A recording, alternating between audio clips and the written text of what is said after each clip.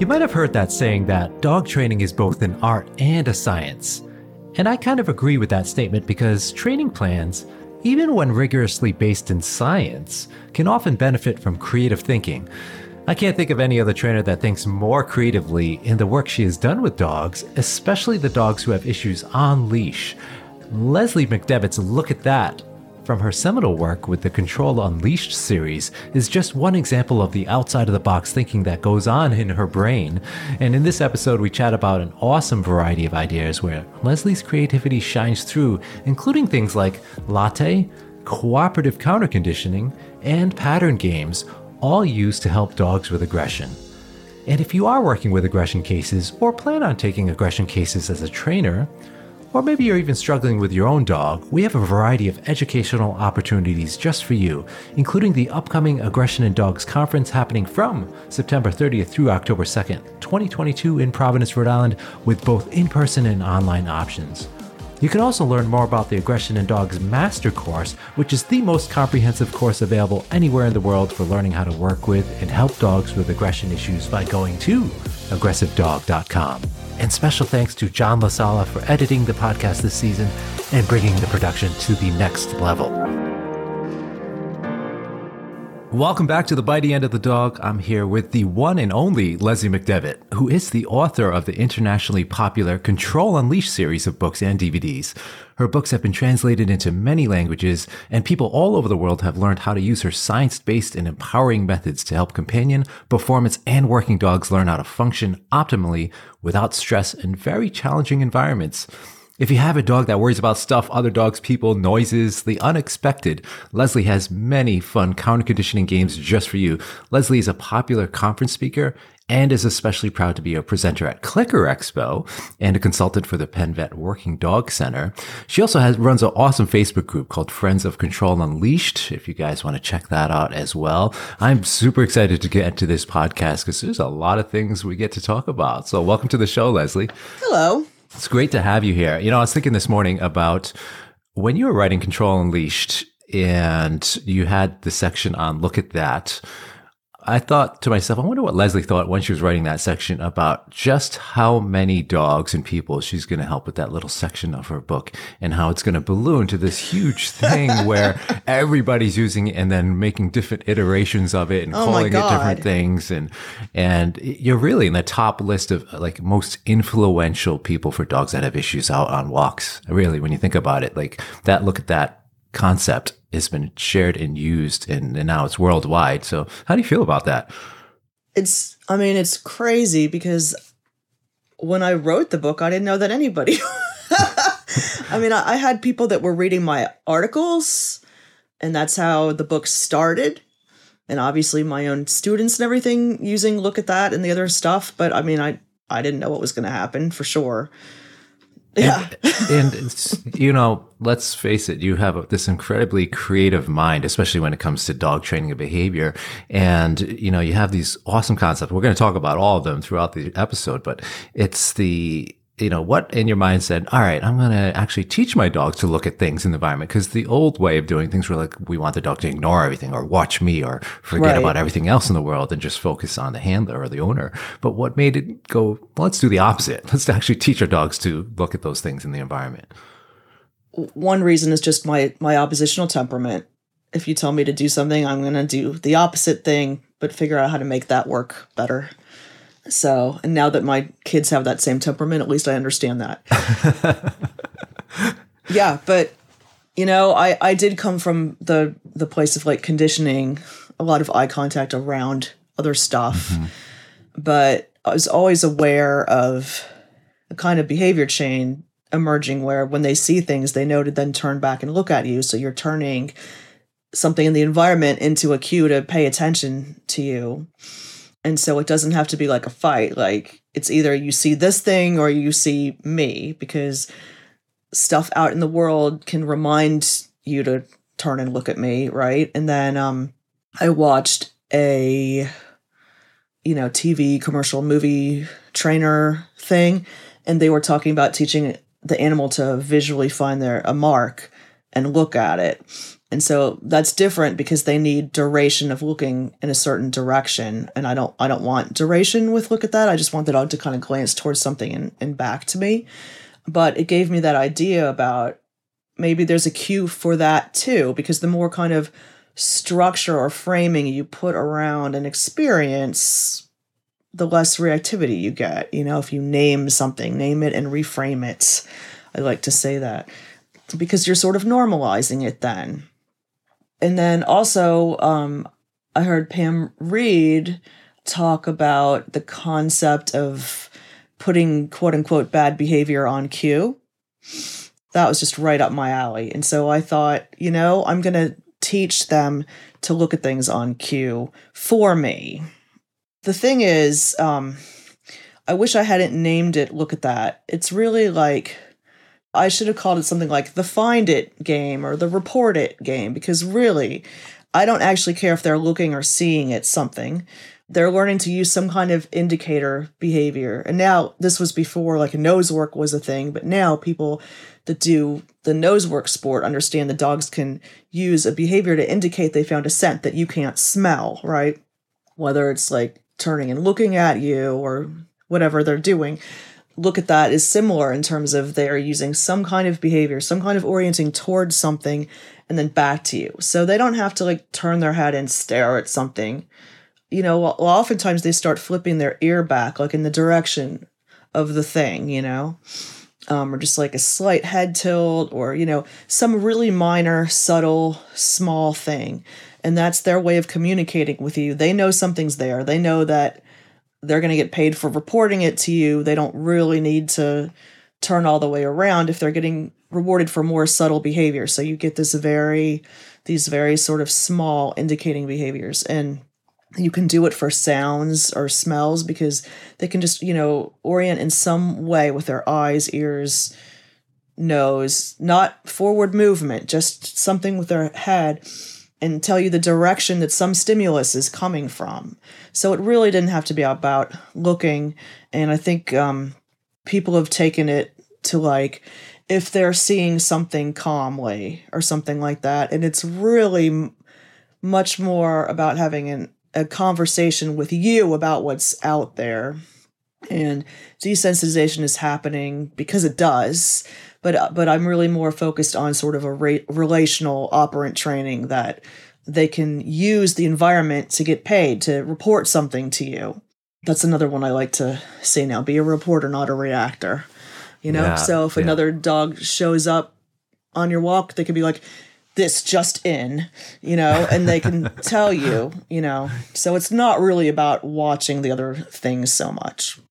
Yeah, it's kind of harder to come up with a good acronym with reporting in it. So look at that as an easier acronym to remember. Right.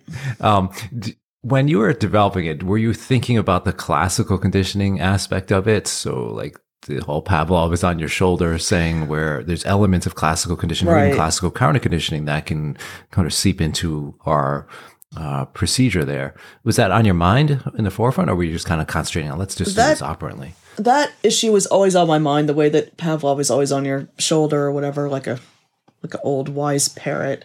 It just happens. I don't spend a lot of time planning for it to happen because it's there. As long as I'm working with my operant counter conditioning stuff, which is what I like to do, you know, sub-threshold, below a point where a dog is going to have any feelings of concern or discomfort, the desensitization is going to happen as well.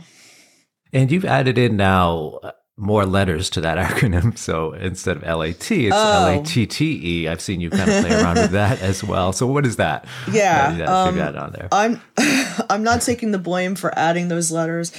No, so I have a kind of new game, if you want to call it, or procedure. We're calling it latte, which was a joke. It stands for look at that, then enrichment. So I wanted to do something that changed the feeding strategy for look at that so that you could use it in more contexts. So with look at that, it creates a real like working type relationship where the dog is really focused on you and, you know, a high rate of reinforcement.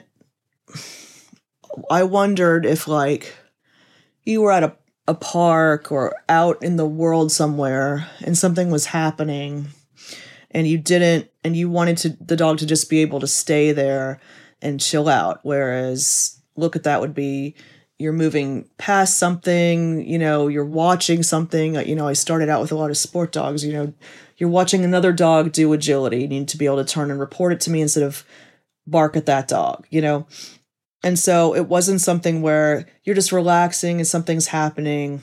The person doesn't need so much handler focus. So what I did was change the feeding strategy. So rather than like the behavior chain where they orient towards something, turn back to you, eat, I started putting out all kinds of like enrichment toys. When I had the first virtual Control and Leash conference, the Look-A-Mat people sponsored us and they sent me like 50 Look-A-Mats. And so that's probably also part of why I created this, because I suddenly had all this stuff. And so, what I do with Latte, I put out a loop. I like moving things in circles. So, a big circle of Look-A-Mats. And that way, you could play, look at that, they see something, they turn back to you. Instead of just a treat, it's a bunch of stuff, that they can lick, chew, smell, explore. So they have more time and place. And so for something like, I was at the park with my young Belgian Shepherd and I was taking him to this area where he likes, and they're having a bird watchers meeting there. And there was like 50 people. And I wanted to stay in that general area. And I wanted him to not just keep reporting to me about the people or in the bird watching place, but I wanted him to just actually like sniff grass and pee on things and do that. So I used this feeding strategy instead because it gives them a longer time to not be like working mode, actively engaged, right? And like another example is a student that had ponies on her property and she didn't want the dog to bark. She wanted the dog to be able to just be out there. And look at that as helpful for that too, because it's desensitizing them while they're seeing things. But it worked really nicely to just put out a loop and the dog could work the way around, stay at each place for a period of time. And it's encouraging like those more like natural behaviors of like foraging, exploring, which is good for the brain. So they're getting that piece of it while they're getting used to things being there. So yeah, it's a question I fun. get a lot too. Yeah, it's about the benefits of feeding on the ground, or people ask me, Mike, do you toss treats on the ground, or do you do longer feeds or duration feeds or treat scatters, those kind of things? And what are the benefits of it? And I think there's quite a bit of benefit from at least a stress reduction standpoint as well as the enrichment standpoint, because as you mentioned, it gives the dog time to kind of just be like, all right, I can take a break here, go sniff, go, for those treat scattered versus just that one and done kind of treat, right? Exactly. Would you agree with that? Yeah. Yeah, I mean, I think it depends. It depends on the context, on what's going on around you and what that dog needs. I think that there's room for both. Like, have more tools, have more feeding strategies, It's kind of funny, but I actually have seen it the most with the duration feeding, like you said. I've seen the most difference using that with my horse, not with dogs. That it just automatically activates that whole, I'm grazing. It's a little bit different. It's interesting, And a lot of clicker trained horses, they get conditioned to do a head lower behavior. So that plus feeding on the ground, it's interesting. I just see her calm, calm Interesting. down. Well, I'd say for horses, like the other day, somebody was, mowing and they were like riding the thing, next to her pen and all that. That was a great. I have a little video of it too. It's the power of video too. I love that you capture so much on video to share with the rest of us.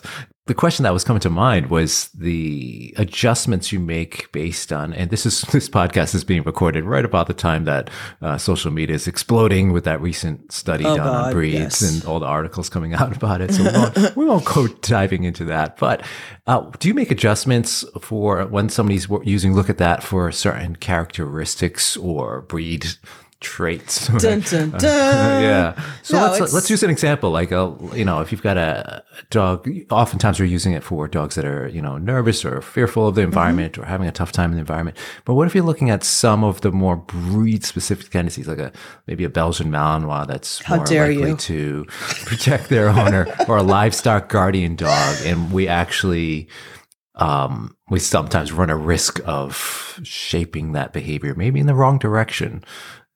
Do you make adjustments or see that happen? No, I haven't, because the behavior is not watching something. The behavior is turning away and showing you where it is. And so it's framing, seeing something into a structure that is helping the dog stay in a sort of operant, I'm working and eating cookies state of mind, which is the opposite of, I'm now in the part of my brain where I use a strong eye or stalk, or those types of predatory behaviors, because it's a different part of the brain that we're accessing when we're doing counter conditioning work. So it's actually quite good for dogs that do that.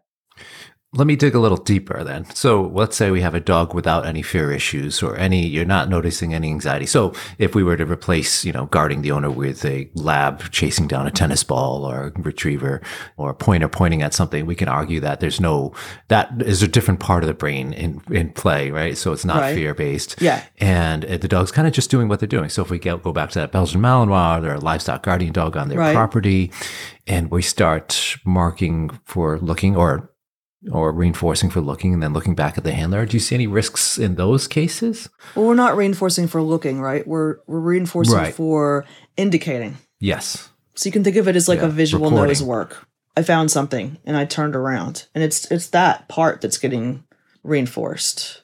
If we were accidentally reinforcing for looking, which in this context is related to like the motor pattern I with a capital E /stalk, right? Which is what I don't want. Then you'd be getting more of that.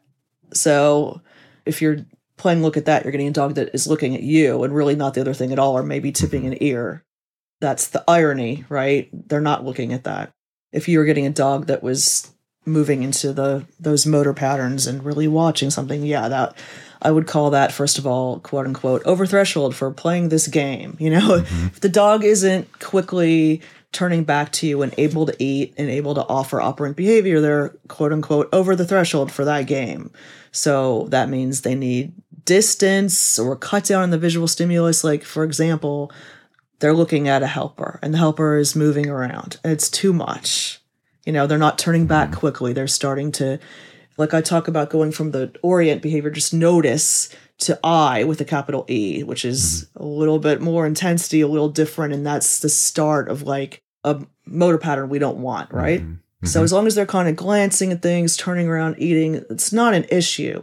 If they're going from that space to that I space, that I stalk space, then you need to change some conditions, right? So again, if the helper is moving around, the first thing you could do is have the helper stop moving and then see what the latency is there, if the dog is turning back faster or not, if the dog is the dog eating right away, like, because that's what you need, right? You can change distance, you can do a number of things. If the dog is doing those things, then that is giving you information about you need to play with these conditions and fix something's not working. So having good observation skills, I should say, is an important part of it. But the nice thing about it, though, I also found is that it's hard to screw it up, right? You can do look at that, and it's really, it's one of the types of, and I love the choice of words using game instead of procedure or behavior plans. That comes from being an agility a former agility person. Everything and is words a game. matter, though. Game makes it much more. We move away from all the stuff I was just talking about, where we're looking. We want to make sure that that dog is actually comfortable in their environment to do that game. It's an observation game, Mike. We're just playing observation games. There's no pressure on us as trainers. All right, I can't think of a good acronym for that one either. So, speaking of games. Let's jump into pattern games and how you came up with that. So real quick, what is pattern games for those that may not have heard of it? So I tend to see things in patterns because I may be crazy, but it helps animals feel better to know that something is predictable, that there's a structure or a set of rules or a script associated with certain contexts. So they go, oh, the clown has arrived. Well, that means I'm going to do this, and then that's going to happen, and then that's going to happen. So, a pattern is kind of like several things that just keep repeating. So that's one aspect of it. And then you can start kind of doing some environmental exposure to various things, but while the dog is already operating within a pattern framework. So they're like, oh my God, I just saw that clown. I'm not anti-clown really. But now I'm back to doing these same repetitive 3 things. So rather than just walking down the street and seeing another dog and being surprised by that, if they're walking down the street within one of these pattern games, okay, they're already sort of working within a framework where they can see something and go, oh, well, but that's just part of my pattern. During this pattern, I see things and then I turn back and I eat and then this happens. And so it's a way of giving you a structure. And I have ones for when you're moving, ones for when you're not moving, different things you can fit to your situation. So what in Leslie McDevitt's brain made you think of, I'm going to teach patterns to dogs to really help them out? Like, was there a moment where you're like, this is something I can really incorporate in lots of different activities or games, or that's going to help dogs out? So I think it's about that idea of like a portable rule structure. So, my mentor was at the behavior department at the University of Pennsylvania, right? And she talked, Dr. Karen Overall, veterinary behaviorist, some of you know, and she talked a lot about the idea of a rule structure, that dogs that are anxious feel better, obviously, just like we do, when they know what to expect. Her relaxation protocol has a lot to do with that. I have a lifetime of therapy, meditation, different things for my anxiety, as well as working with anxious dogs, and that idea of a structure so you see things, but you're within a framework that is predictable and safe. I just immediately was like, oh, and so this idea of different patterns you can use for different contexts is related to that, So what I've seen from the pattern games is oftentimes, I've used it with my own clients, and they love it. It's especially useful for when you're out on walks and you're trying to get a dog by something. And the standard I've seen is, you're counting to 3, 1, 2, 3, and then treat, 1, 2, 3, treat. And so is there any particular framework or rule for like how many times you count or what words you use, so walk us through that a little bit more. So in terms of a pattern, what matters is that it is a pattern, that both you and the animal, because it's not just dogs, but that both you and the animal recognize that it's a pattern. And from that point on, you can make up your own thing. But the one that you mentioned, the 1, 2, 3. So I just teach dogs that if they hear 3, it means a treat's coming. So they're kind of 3 suddenly has a meaning and a value. And no, it doesn't have to be 3, just 3 sounds that happen in the same order. That's, what I'm saying? It doesn't have to be counting, but whatever, right? And then I back chain it. So I say 2, and then I say 3. So they're learning, and then 1, 2. So they're learning if they hear 1 and 2's coming, and if they hear 2, 3's coming, and if they hear 3, a treat is coming. Yeah, I use that one a lot for movement, when you need to move from one point to another past something. One thing is this idea of a set of rules that you can plug the environment into that helps you feel like things are predictable. But this is my other big thing, the idea of dogs controlling the game, the idea of dogs using a behavior to say, I'm ready to do the next rep, right? That's like my big thing right now. So with the 1, 2, 3 pattern I just mentioned, the dog is not controlling the next rep. It's pure, like you said, Pavlov is on your shoulder. You heard 3, here's a treat. But then there's another version of that pattern where instead of feeding from my hand, I'm going to put the treat on the ground. And the reason why is because that gives the dog an opportunity to look up at me, like, where's my next treat? And that's going to make me start counting 1, 2, 3 again. And so in that way, if I'm doing like a counter conditioning and say about walking towards something or walking past something, the dog now has the control to tell me if he wants me to walk the next rep. And it doesn't have to be 3 steps. I could say 1 and walk 5 steps. You know what I'm saying? I would start out with 3 steps, and once they get the idea, they're trusting that they're hearing 3. You can walk across the whole room in 1, 1, 2, 3 rep, okay? But in looking up, they have signed the contract with me saying, like, yes, I know if I do that in this context, you're going to move that way. And so that's part of it too. I have additional questions. So have you ever seen there's a limit to how many steps or pieces of that pattern? Can you count to like 100 for some dogs, or have you seen a limitation to how long you can go in that pattern? Well, it's just 3 means the treat. So and then you start over. There's no limit to how many steps you could end up taking in between counting. Can you count? Well, let's say I start with 20 and here's a treat. 20, here's a treat. Then I do If 19, 20. Do you think some dogs will be able to pick up that entire pattern of counting from 1 if you... Yeah, I don't see why not. I mean, the thing about patterns is that, like, they're in nature. Like, we survive by understanding and predicting them. It's there, and animals learn them. I mean, if someone gave me $50 every time they said 20 and I figured out that certain sounds come before that, I'm going to notice. Do you see an issue with the duration between each component of the pattern? So if I'm going across the room or going past, let's say, a scary dog, and we're under threshold, we've got enough distance. I'm like, right. 1, and then I pause for a long time, and I'm like 2, like it'll take 10 steps and pause, and then 2, and then, and then finally the third step happens at like 30 meters in. Do you see a problem with that? I don't, because if I'm going to do that, the dog is there. I only actually do that when I'm teaching group classes and the dogs have practiced it so much that it's just not a thing, and they're all passing each other and they know 3 happens at some point. Mm-hmm. You know, if I'm teaching a lesson, I'm not going to take a million steps in between things. The other day I've been working with a dog that my friends they go to, is it Turks and Caicos? Mm-hmm. And they take some island dogs sometimes, and I've been working with one. The other day I was teasing him.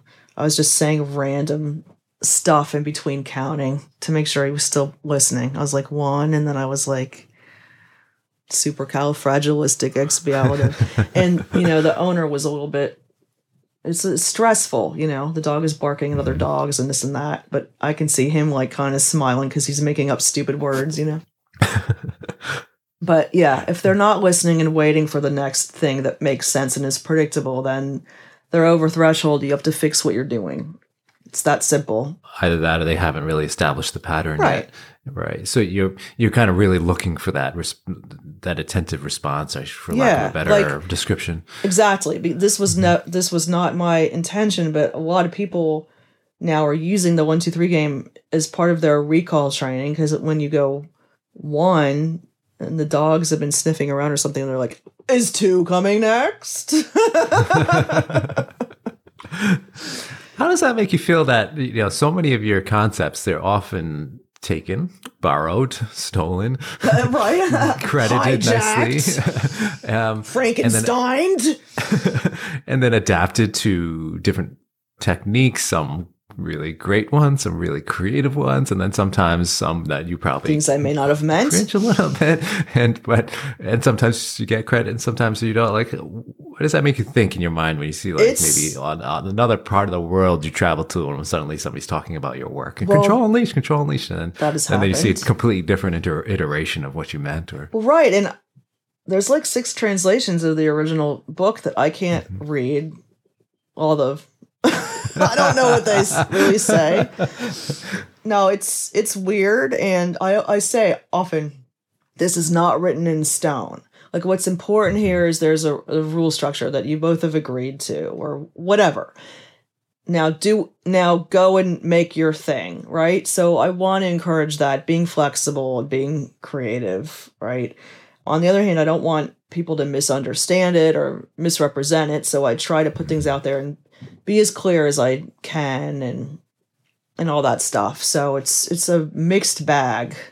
It's a giant, unexpected mixed bag. Yeah. And the recall thing with 1, 2, 3, if that's working, that's fine. I mean, I do say, like, you can use it as a test. Like, if you say 1 and they're not looking up, Sometimes you say 2 when they do look up. Sometimes they don't look up until you've said 3. The contract in that pattern is just when you say 3, you feed. That's it. They don't have to be doing anything else.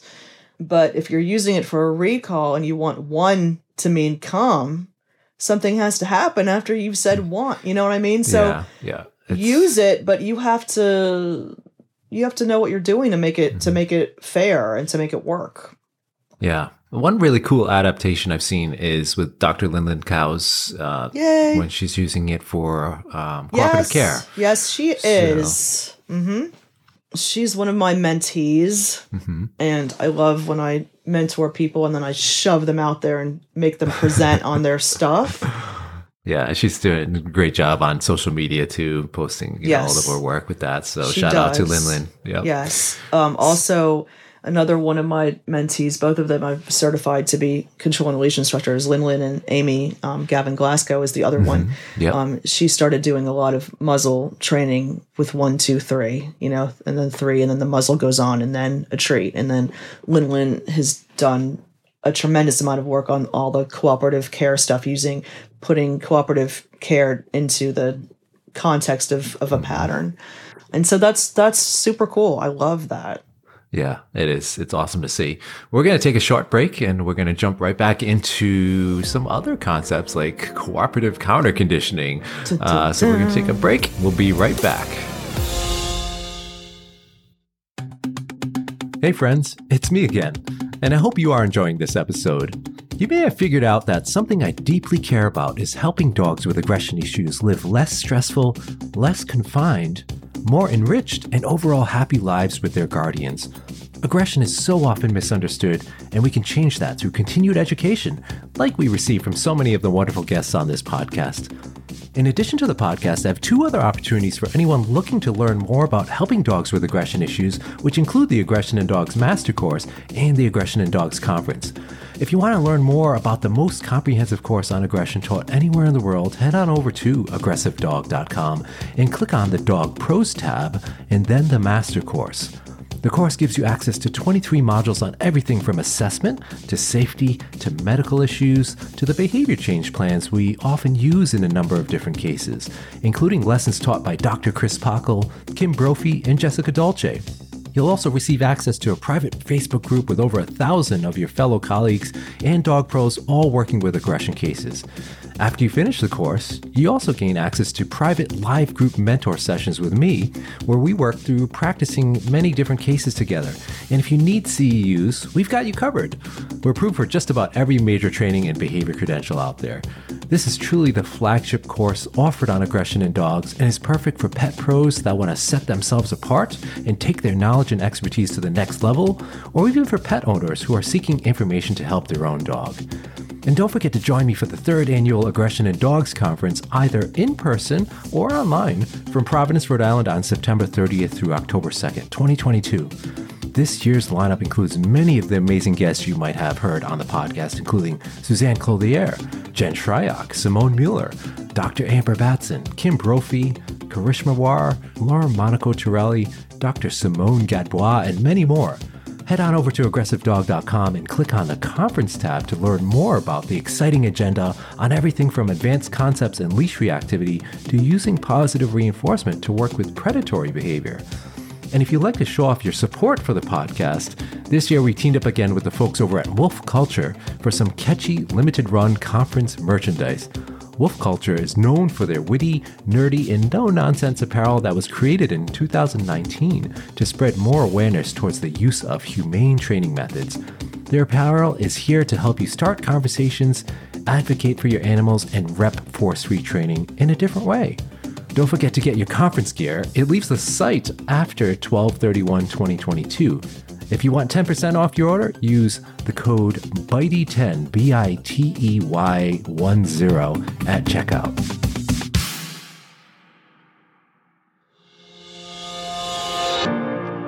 All right, we're back here with the one and only Leslie McDevitt, and we are going to jump into some more concepts or games that we've been calling them. And one that Leslie and I were chatting about probably a couple of years back was this concept of cooperative counter conditioning. And it's really an awesome thing especially for intra-household dog-dog aggression cases, dogs competing over resources. Certainly something I've used, and I've seen some of your work doing it. So let's talk more about that. First, again, the quick definition of what it is, and just in case anybody hasn't heard about it.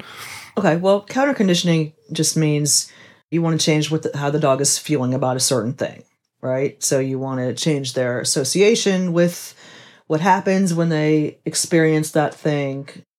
And cooperative, meaning that you and the animal have signed a contract that like certain things are going to happen and they're okay with it. They can even direct it. They can do a certain behavior, like in the context of animal husbandry, let's say nail trimming, right? Cooperative nail trimming.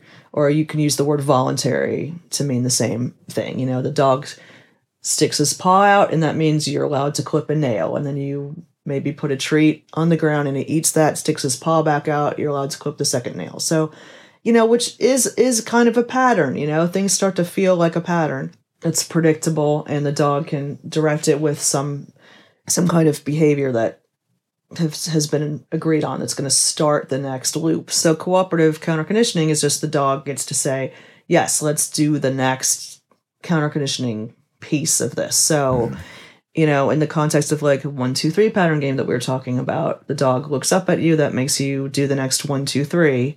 That's going to end in a treat. And then that gives the dog the chance to look up at you again. And if they don't, they're looking around, they're sniffing, they're doing something else, you're not going to go in that direction. You can wait for them. You could turn around and walk in a different direction to see if they needed more distance or whatever.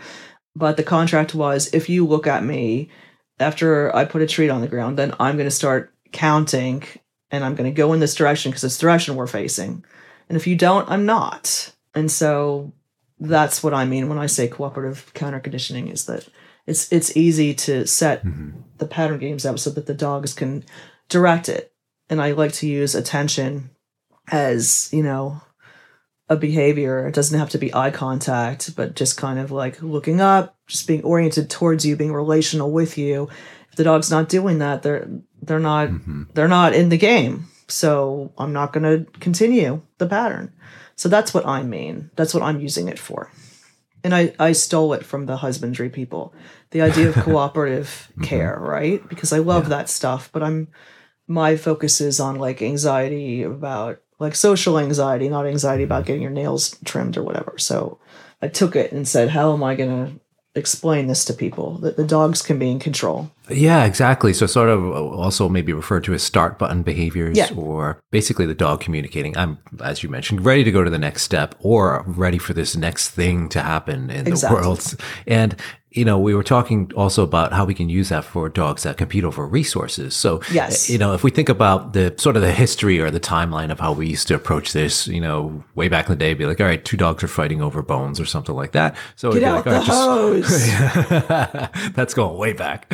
Yeah. Or maybe not so much. Mike, I'm old. Maybe not so much in some cases, but you know, we would say, okay, you guys we'll separate you guys while you're eating your bones, problem solved. And then we got to, let's teach you guys to station, or going to, you know, you can be near each other. We're just going to make sure you guys stay in your own places. And then we maybe start to add in elements of classical counter conditioning, where you're chewing on your bone, the other dog enters the room and good stuff happens. You know, so more treats happen when you see dog B in the room, and then dog B leaves and then the treats stop. So, and then you came in with, all right, I'm going to teach you, meaning dog A, give me some start button behavior that says you want dog B to approach, because that's going to produce a reinforcer for you. So again, your brilliant mind, always thinking outside the box, and like you come up with so much stuff, I don't think you even remember sometimes. Probably not. Because we talk about, we shoot a lot of ideas back and forth, but I think you had, we talked about this last year again, or maybe it was even before that, but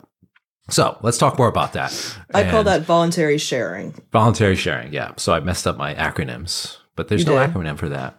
VS. Yeah. So, yeah, voluntary sharing.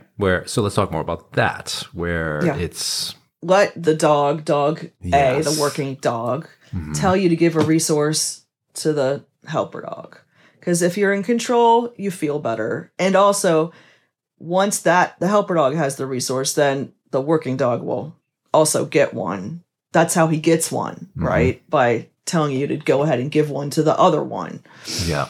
So yeah, it works great. Also, it's funny. Basically, I come up with things that are going to make me laugh. Like a dog telling me to give treats to another dog. That's funny. Yes. Or Because when we think about dogs actually sharing.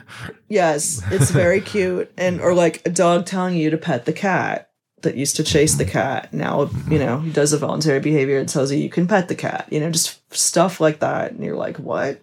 All right. So some of the listeners are probably thinking, all right, so what does this look like when you do it or you start training this? So describe that. Let's use the cat as the example. When you've got a dog that formerly was jealous about the cat being pet, so would come over and maybe push their nose in or worse and try to get you away from the cat when they see you petting the cat. So what do you do for that? What does the setup look like?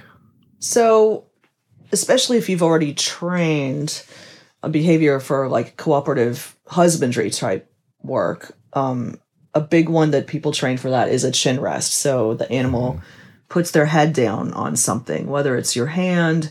I'll train it to a hand or a target object, because for voluntary sharing, you want the animal to cue you. And so if you're using your hand as a chin rest and you take your hand away because you're feeding them and you put your hand back out, you're telling the dog, I've stuck my hand out. You should put your chin on it. So, I don't want that. I want something as a target to be out the whole time. So, the dog puts their chin on it. And what I'll do is feed the dog away from the target. So they have to go back there, put their chin on it again. It's like pressing a button to say, do it again. And so, I'll train duration of that. They'll learn to stay for a certain amount of seconds with their chin resting on something. I also really like that behavior because their mouth is closed. They could be lying down while they're doing it. It's calm. They learn to wait till they hear a click and then put a treat out, right? And so that's how a lot of people would start with cooperative husbandry. The dog puts their chin down and maybe you pet them and give them a treat. And then the petting, you're going to turn it into like some light brushing into whatever else, right? And if they move out of position, they break their chin rest before you were done, and you stop. So that's one way you could do voluntary sharing is you teach a behavior like a chin rest. It doesn't have to be. And then I teach them, I'll get 2 bowls out now. I don't even know that I had that idea back when I presented it for aggression in dogs, like the first conference I talked about this. But now what I'm doing is I'm putting 1 bowl out. So the dog does their voluntary behavior and I put a kibble in their bowl. And then after a bunch of reps of that, I take a second bowl. There's no helper animal yet or anything, but I have a second bowl. The dog does the voluntary behavior, and I put a kibble in the second bowl, and then I put one in their bowl. So then the behavior is starting to say, put one in this other bowl that's not mine. And then I know that mine's next, so now I've added that element in. And then from that point, you could add in a helper animal at whatever distance it is. And I might have them, for example, not even taking the treat, but just sitting at a distance, and I'm still putting a treat in the other bowl and then the working dog bowl, and then maybe I'll put the bowl closer to the helper dog.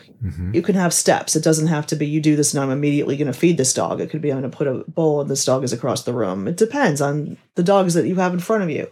But yeah, ultimately it's the working dog is going to put their chin down or do some other behavior, and you're going to put treats in the other dog's thing, If guarding bowls is its own thing that needs to be treated separately, you don't have to put it in a bowl, but it's just, I like to have these kind of like visual, I'm going to put a treat here, and then I'm going to put one here. That's predictable, and this one's going to be yours. You know what I mean? It could be a cardboard box, something that there's no obvious problematic history with. So that's one way you could do this. It's not the only way. That's a way that you could do this with what's called a duration start button behavior, where the dog is doing something like resting their chin for sort of the whole rep. And it depends on what you want.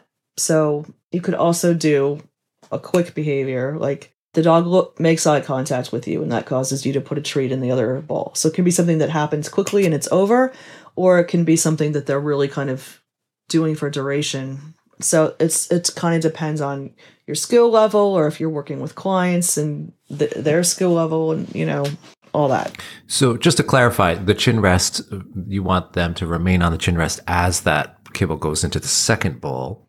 So that's the thing, right? Like, you just have to know how you want things and be consistent. So you could have it as the dog puts their chin down and then they lift it up as you're feeding the other dog. To me, the cleanest, purest, best way to do it is to teach a duration behavior that's happening the whole time until you put a treat for them and they get it. To me, that's the cleanest thing. Yeah, so I like to teach my dogs, it's a duration behavior. So while I'm doing this other thing, I like it if they're doing it until they hear some cue that means have this treat. But it doesn't have to be that. You just have to be clean. It has to be the same every time. It has to be consistent. It has to be predictable. That's all. And then if they move out of position before the next loop starts, I'm going to feed that too, because otherwise it's not like they're able to say yes or no if they're only getting fed for yes, right? So what I'm going to do is I'm going to feed it as a reset treat. So I'm going to put the treat where I would put the treat to move them off the chin rest behavior. They're going to eat it, and then they can decide if they want to put it back or not. And if they do, they say, okay, I'm going to go again. I need to make sure that I've changed the conditions a little bit if I think I know why they stopped doing it, So let me just recap the whole loop then. So if we were dealing with a cat, right, and our dog was jealous about the cat being pet, we want the dog to offer the chin rest, not us cueing it with our hands out. So the dog's can come over chin rest, which says, go pet the cat. Right. We pet the cat, and then we produce the reinforcer for the dog. Yes. And let's say it's something not like in a food bowl. Let's say where we want to work towards those steps of petting the cat. That's a little trickier, right? Yeah, I wouldn't expect that. Do you make gradual approximations to it? You can be like, hello, cat, or I'm going to reach towards the cat, and then eventually with the full goal of full-on petting? Okay. You can absolutely do it that way. Okay. And, for some dogs, petting them or attention to them can be the reinforcer. So it's like, you tell me to pet the cat, and then I'm going to say hi to you, It can be that. And for others, it might be a treat or whatever. Do you see situations over resources that this wouldn't be appropriate? Like if it's a certain type of resource, maybe if it's the owner, maybe it's something that is not as easy to control in the environment? I haven't personally seen it, but it's not like I've been going out like collecting data on everyone that's used this for everything. I have worked with a few dogs that guarded their owner if the owner was sitting down and the other dogs in the household came up to see them. And we've used it with that the dogs can learn to tell you to say hi to the other dogs and then them. But, it's like each case is its own individual thing with its own conditions and what people are able to do. So, never do anything that you don't feel totally 100% comfortable that you know how to set it up. Especially in aggression cases, right? Right. Yeah. I'm picturing, I just had this kind of strange thought in my mind about two dogs. If you taught the same thing, and let's say the resource is the owner petting them, and they both come over and they just start like rapid fire chin resting to say, all right, go pet the other dog. No, you pet the other dog. It's like, who's on first? Whatever that is. Yeah, I mean, it's true. My stuff can put you in wacky places like that. So you may only want to have one dog. My dogs do little behaviors to say give a treat to the other dog. But it doesn't like affect our lives. Like my one border collie lowers her head slightly because that's her behavior that she came up with that makes me do things. But yeah, if it was like dangerous, then you gotta be careful. Like I can be maybe messier in terms of my dogs can offer behavior and I can dole out things. And if you can't be, then you have to figure that out. And it may be that there's a specific target, and if it's not out, they don't have access to it for a specific thing. But you just have to figure that out. Yeah.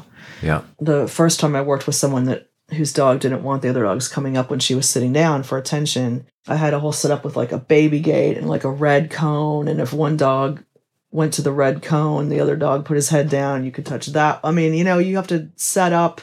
I like to use visual stations, right? So you know, this dog's going to be here. This dog is going to be doing that. And I like to have gates and whatever management's fun. It's like part of this whole, how you can be creative. Yeah. And that's the fun of training, the art of training, right? Is setting the environment. It is. That is the art. And that's also the scary part, because I can tell you something on a podcast, but people can't see, like, with their individual dog, maybe I would say this and try that. And, so it's like you have to take this and then you have to figure out how this is going to work for your situation. How are you going to set this up? Yeah, totally. So I want to pick your brain about what you have going on for something that's exciting you now, some of these new concepts, and maybe you can give us a sneak peek at something you're thinking about next. What are you talking about?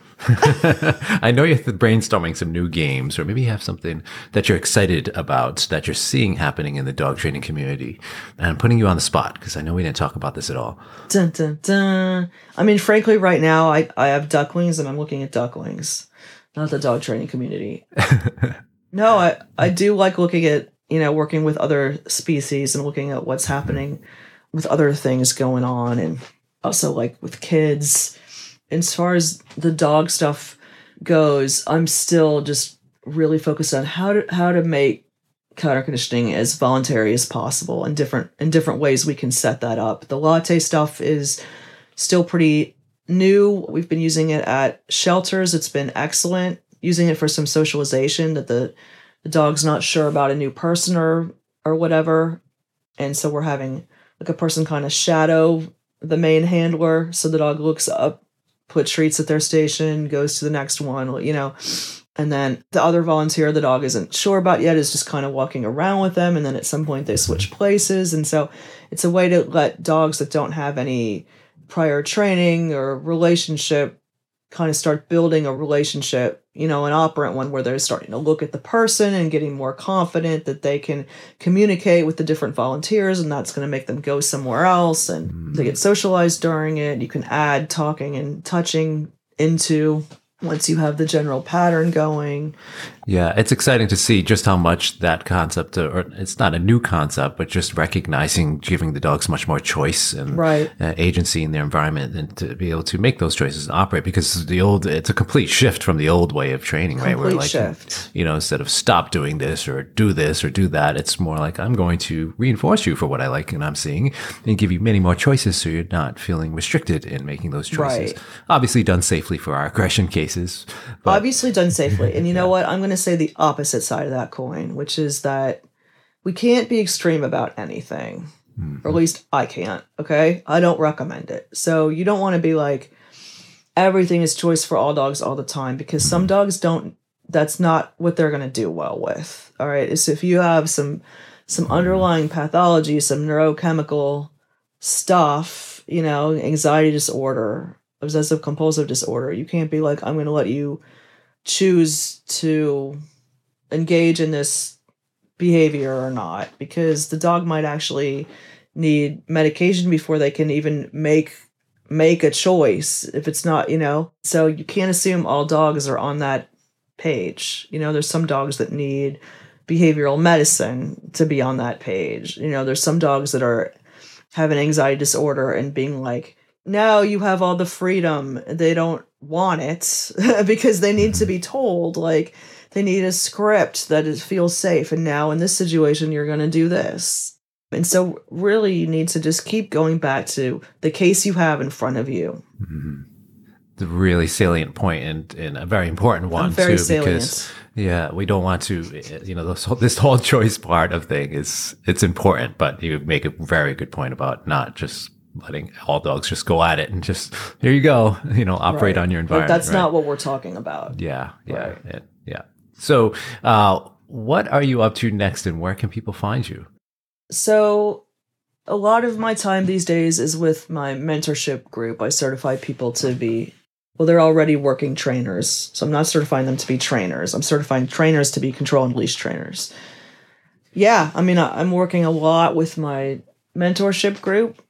Just have a few firsts. Have my first guy in South Korea. He just finished. And wow. Just different countries. It's pretty cool. It's very enjoying cool. that. Yeah, it's very cool to see the ripples that you're creating. And actually, he's coming to New York for some other reason, and he's going to drive down and visit me.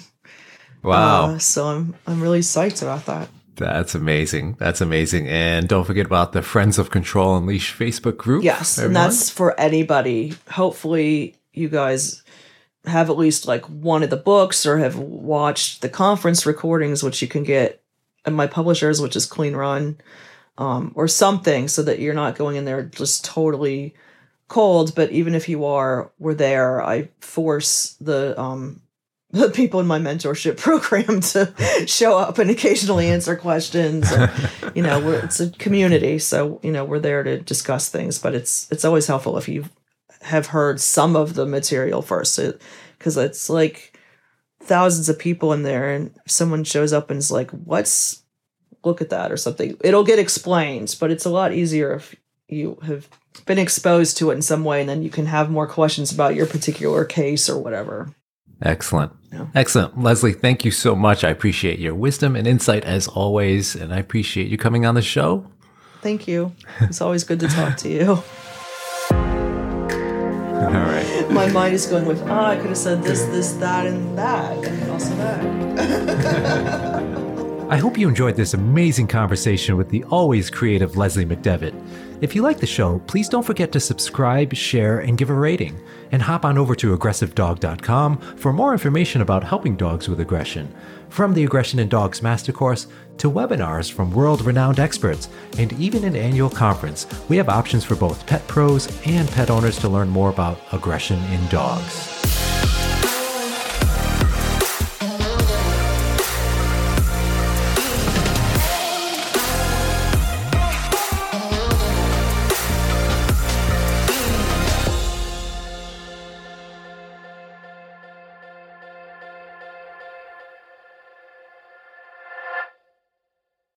But what if you're looking at some of the more breed-specific tendencies, like maybe a Belgian Malinois that's How more dare likely you. to... Dun, dun, dun.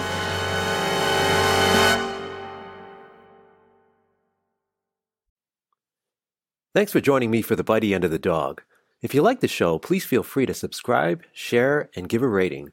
And hop on over to aggressivedog.com or thelooseleashacademy.com for more information about webinars, courses, and conferences, all dedicated to helping dogs with aggression issues.